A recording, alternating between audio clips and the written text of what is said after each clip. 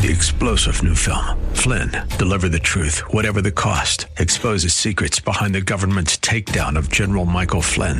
Flynn knew what the intel world had been up to. He ordered the first audit of the use of contractors. This set off alarm bells. He told the truth. He was the most dangerous person for Donald Trump to hire. They had to get rid of Flynn. Flynn, deliver the truth, whatever the cost. Available now. Watch it today. Go to salemnow.com. salemnow.com. Are you looking for truth from God's Word that you can understand and apply to your life? You'll find it today on Make It Clear with Dr. Stan Ponz, Bible teacher and president of Florida Bible College in beautiful Orlando. Listen now as Stan makes it clear.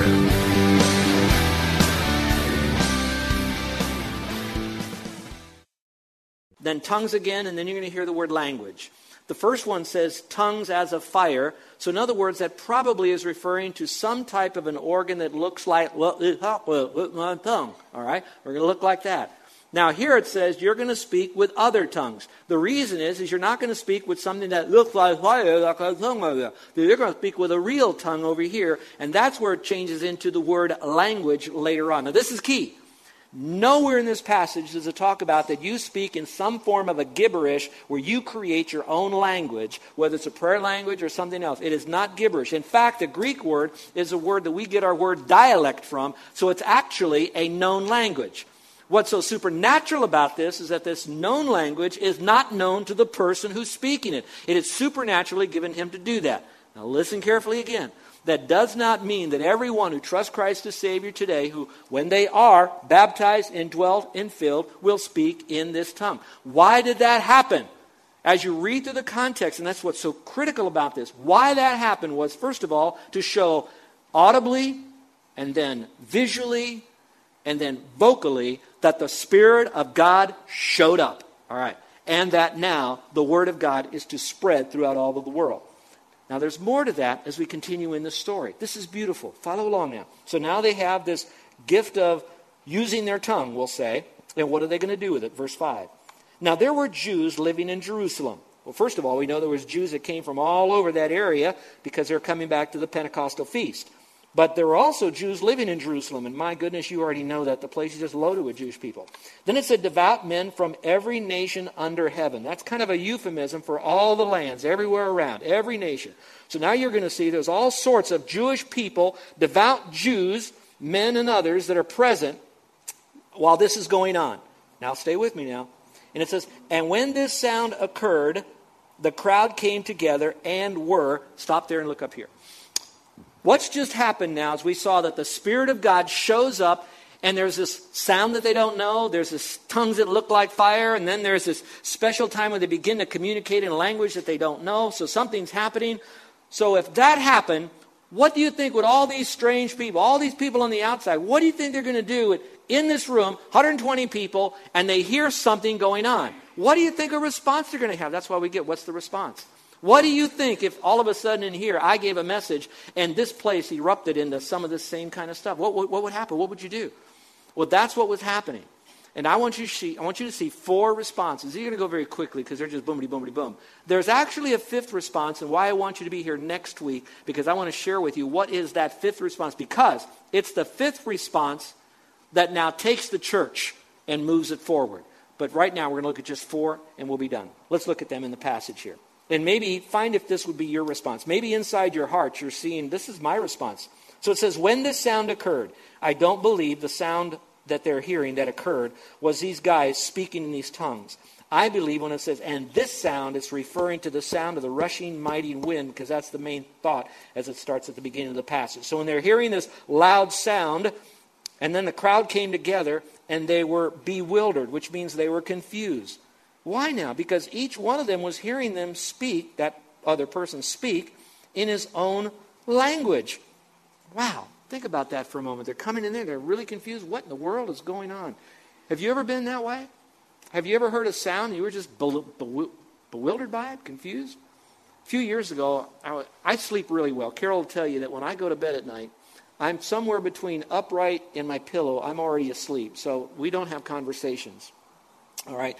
And so I'm sound asleep. And when I fall asleep, I am so dead to the world Now, I get up early. I have a problem jumping out of bed. I'm one of those springers in the morning, all right? But when I go to sleep. I woke up a few years ago in the middle of the night because a sound was so weird, it startled me.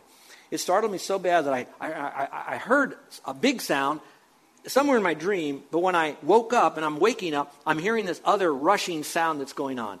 And so I leaned over to Carol and I said, Carol, what did you do? No, I didn't say that. I said, did you hear that sound? She said, I hear something. So I'm laying in bed and I'm thinking, what just happened? And I couldn't figure out what it was. So I said, and Carol, I'm like a cat. I got to go see what it is. So I go outside, and I can't see anything, and I'm looking down the road. I say, wow, that is so cool. Look at, our neighbors put in this beautiful fountain. I'm looking at this water spraying 40, 50 feet up, and the lights of the community are shining out. I said, this is so, I got to go get Carol. So I wake up. Carol, look at, they turned on their fountain in the middle of the night. And she said, that's no fountain. Something's happened.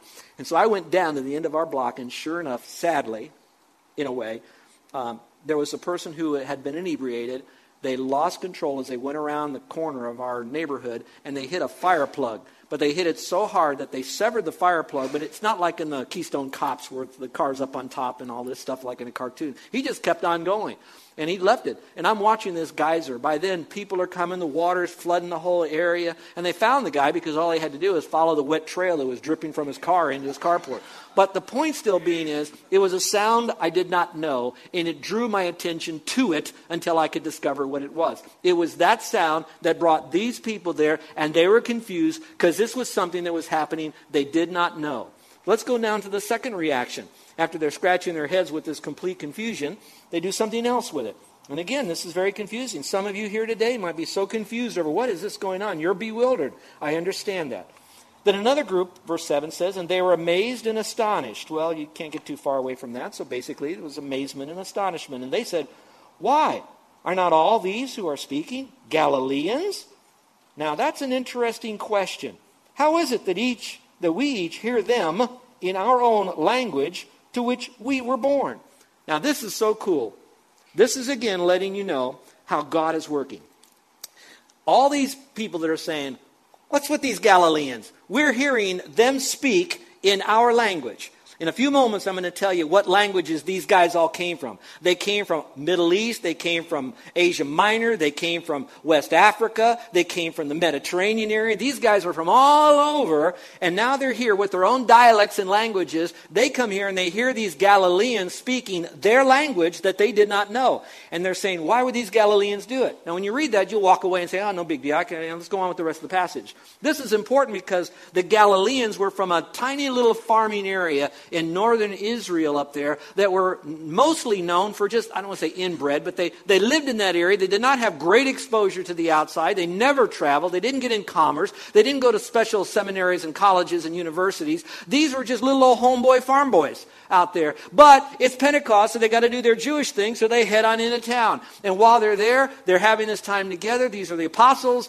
They're now learning all of this stuff from the Lord. The Spirit of God comes down, and now they're going to speak in a known language, but not known language to them. And that's why these people are amazed. Look at these, we'll say it, ignorant Galileans speaking a language. How would they ever learn this stuff? So now they're amazed.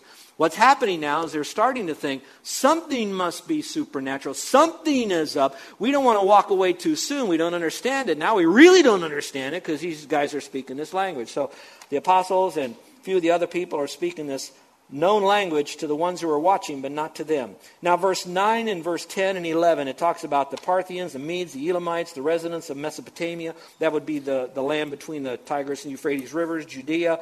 That would be where Syria is mostly today, Cappadocia, Pontus, Asia, Phrygia, Pamphylia. All of those are parts of Asia Minor. Egypt.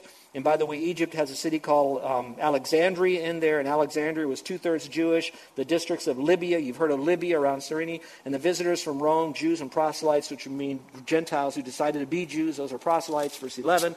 It says Cretans, which is from the island of Crete, so they even came over. Arabs. It says we hear them in our own tongue or our own language. Now pause for a moment. How many of you, English is not your primary language? I don't know how many people we have here, but you have a more home language. Does anybody have that here? Okay, I see a couple of hands. I'm not going to embarrass you. Maybe if you're Hispanic, maybe you would have a language more that you do better in in the Spanish language than you do in English, but you can still speak English. Have you ever heard the term, Spanish is my mother tongue? Have you ever heard that phrase?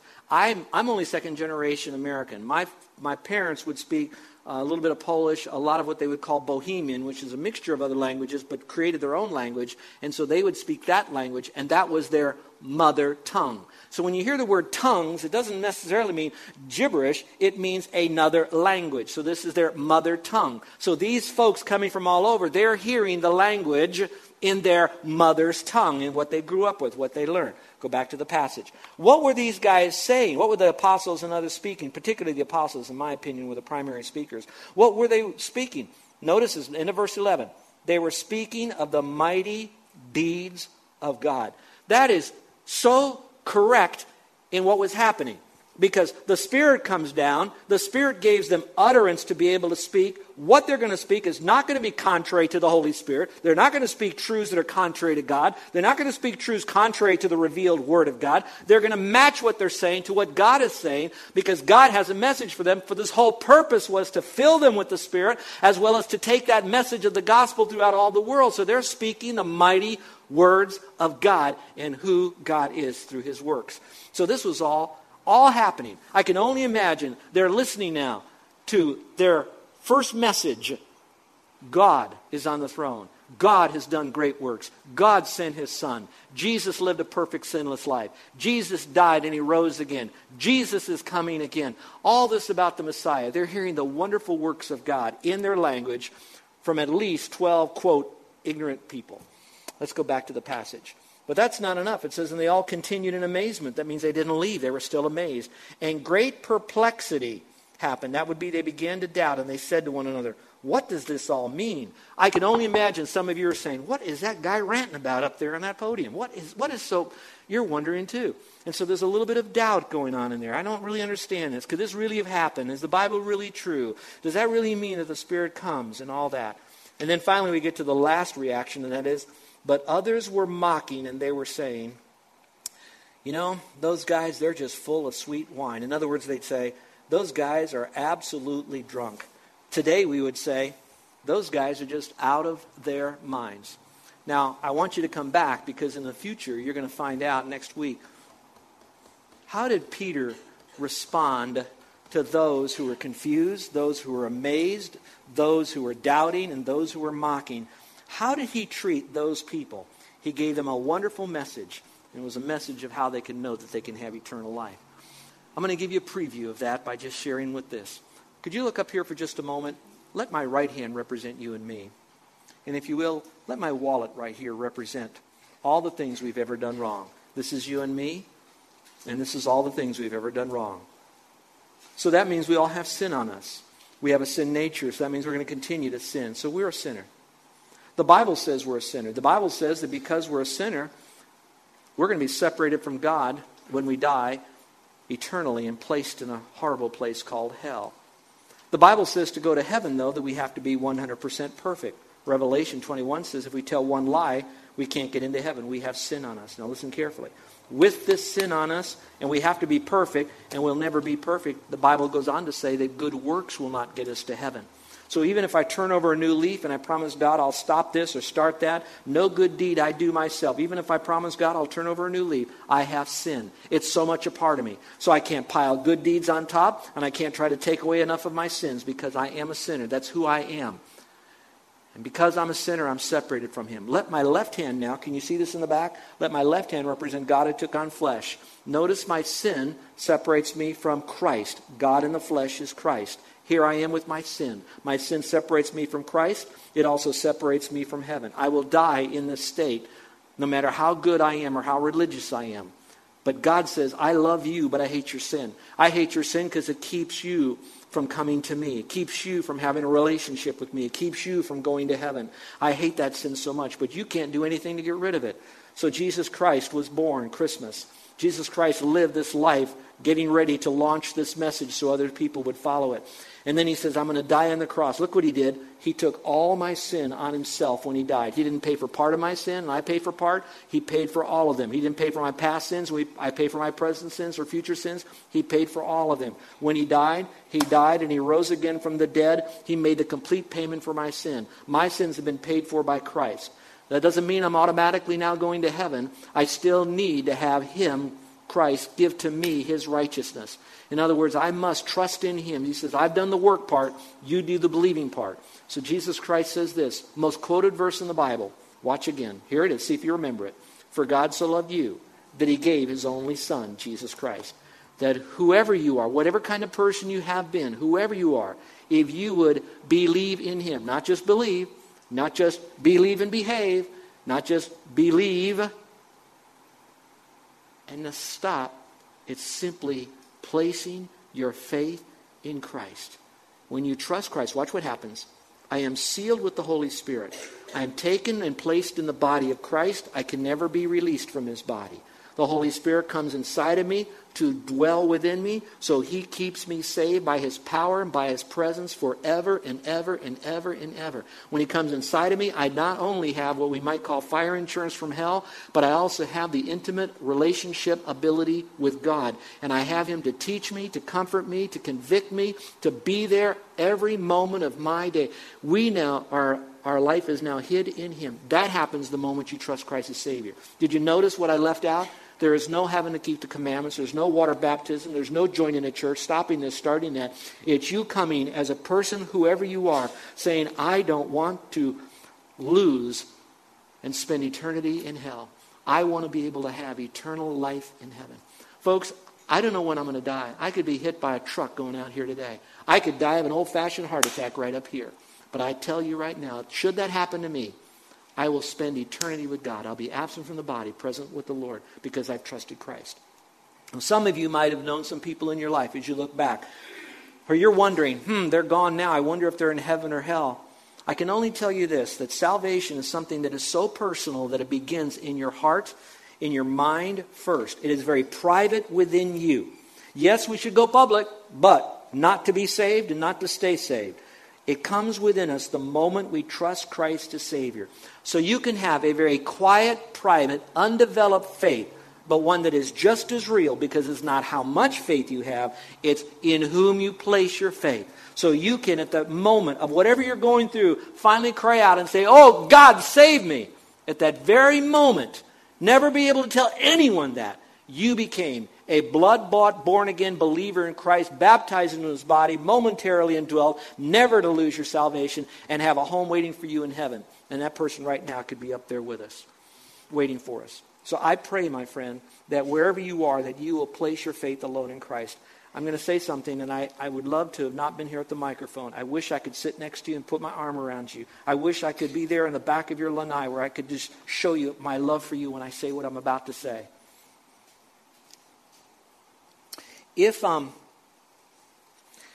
your loved one trusted Christ as Savior and let you know or didn't let you know, but authentically trusted Christ as their Savior by faith alone, when they die, they'll be in heaven. If you decide on your own, I don't want this, I don't really care, it's a bunch of gobbledygook, wild bunch of people, I want to keep on investigating, whatever choice you make to put it off, whatever reason for putting it off, and you die, and here's what I want to say in the love. You will spend eternity away from the very person that you love. And you don't have to. All you have to do is trust Christ right now in your heart. You don't have to walk an aisle. You don't have to fill out a card. You don't have to do anything. Just trust Christ as your Savior. That's the ministry of the Holy Spirit. He's brought you the truth. He's brought you to the point of need, conviction. He's shown you the truth of salvation. He's ready to come into your life if you'd simply trust Christ as your Savior. I never see you again, but I hope to see you in heaven. And I will if you trust Christ. Would you bow your heads and close your eyes? That's the birth of the church, and that's the birth of Christianity. But the born again of you happens the moment you trust Christ as Savior. So if you would like to be a part of the eternal community of the redeemed, then you need to place your faith alone in Christ. Now, how do you do that? Well, that's where it gets so simple, it's almost overly simple. It's not really a prayer, but it is a mental transaction. You do have to change your mind. That's what the real meaning of the word repent is. It's not change your life, it's repent. Metanoia, meta change, neura, mind, brain. So change your thinking. The first thing you have to do to change your thinking is you have to realize that Jesus Christ is God. If you don't know that, then change your mind and believe that. Secondly, you have to change your mind about yourself. And yourself being that you're not good enough to get to heaven, you never will be, and that you're a sinner and you need a Savior. So change your mind about thinking your way to heaven will get you there. You have to change your mind about the way of salvation. Jesus says, he that believes on me has everlasting life. Yeah, there are a lot of verses that talk about living a good life. And we will always tell people, that's why I've given my life to have people have a life that will be pleasing unto the Lord. But my message would be damnable if I told those people that that's what they had to do to get saved or to stay saved. But it's biblical when I tell them you do that because you are saved. And so you have to change your mind about all that.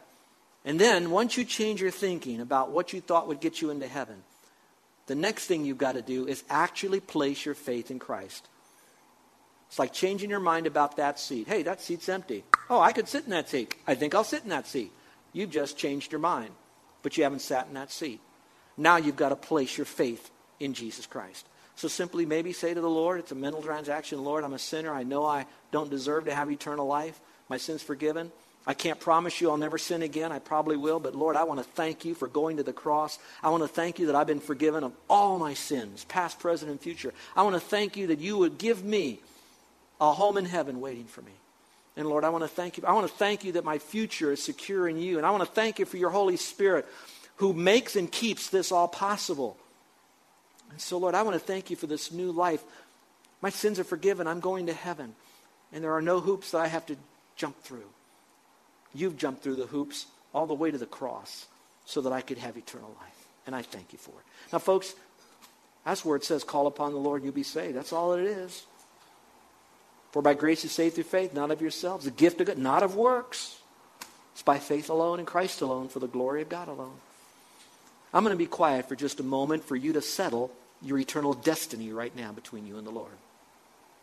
In a moment, I'm going to pray. And when I pray, I'm going to simply just thank the Lord for this wonderful day, this opportunity for our communion. But I also would like to thank the Lord for you, that particular person, you, who today you're trusting Christ as your Savior.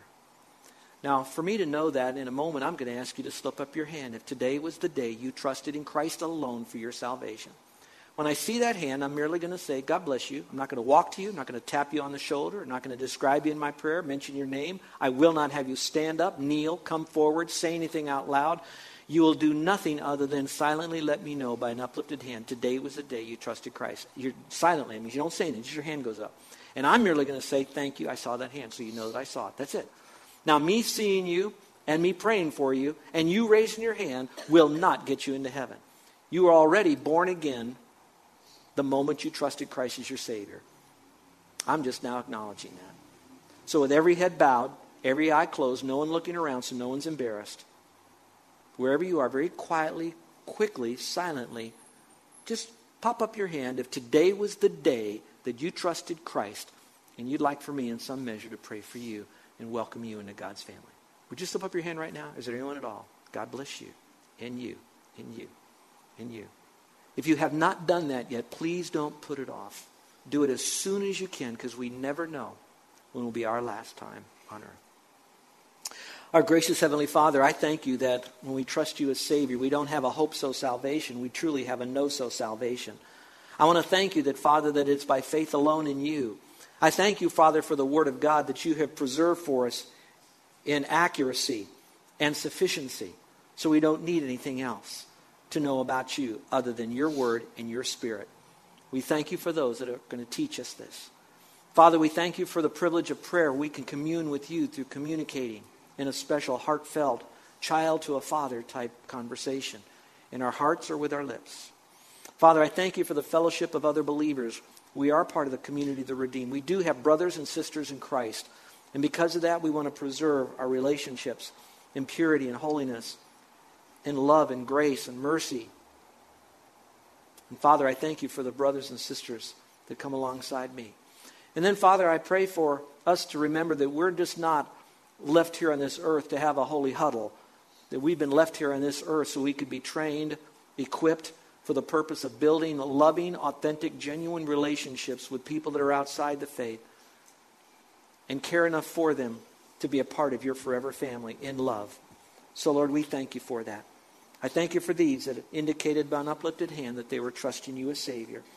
And Father, I pray for those who didn't fill out a card or raised a hand or anything, but in their heart of hearts, they right now at this last moment are calling upon you.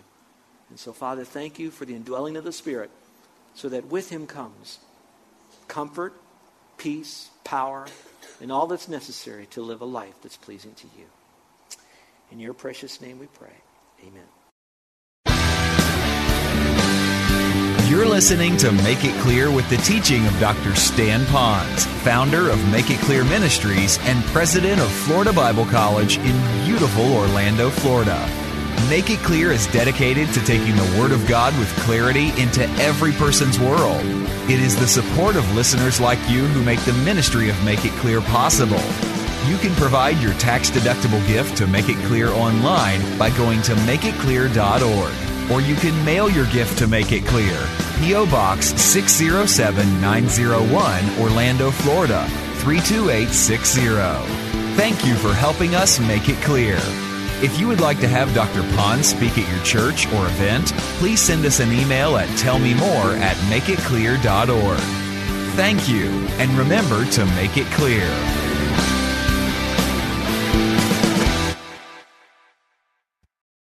Three-star General Michael J. Flynn, head of the Pentagon Intelligence Agency, knew all the government's dirty secrets. He was one of the most respected generals in the military. Flynn knew what the intel world had been up to. He understood its funding. He ordered the first audit of the use of contractors. This set off alarm bells. The explosive new documentary, Flynn, Deliver the Truth, Whatever the Cost, uncovers the facts behind this scandal. Flynn told the truth. He was the most dangerous person for Donald Trump to hire. I find out the worst enemy that I'm going to face in my life is right here in America. They took my assessment and they wanted me to change it. And I was like, I'm not changing it. They had to get rid of Flynn. With in-depth interviews, archival footage, and never-before-seen personal records of the man behind the headlines. I just felt like I was drowning. Flynn, Deliver the Truth, Whatever the Cost. Available now. Watch it today. Go to salemnow.com. salemnow.com.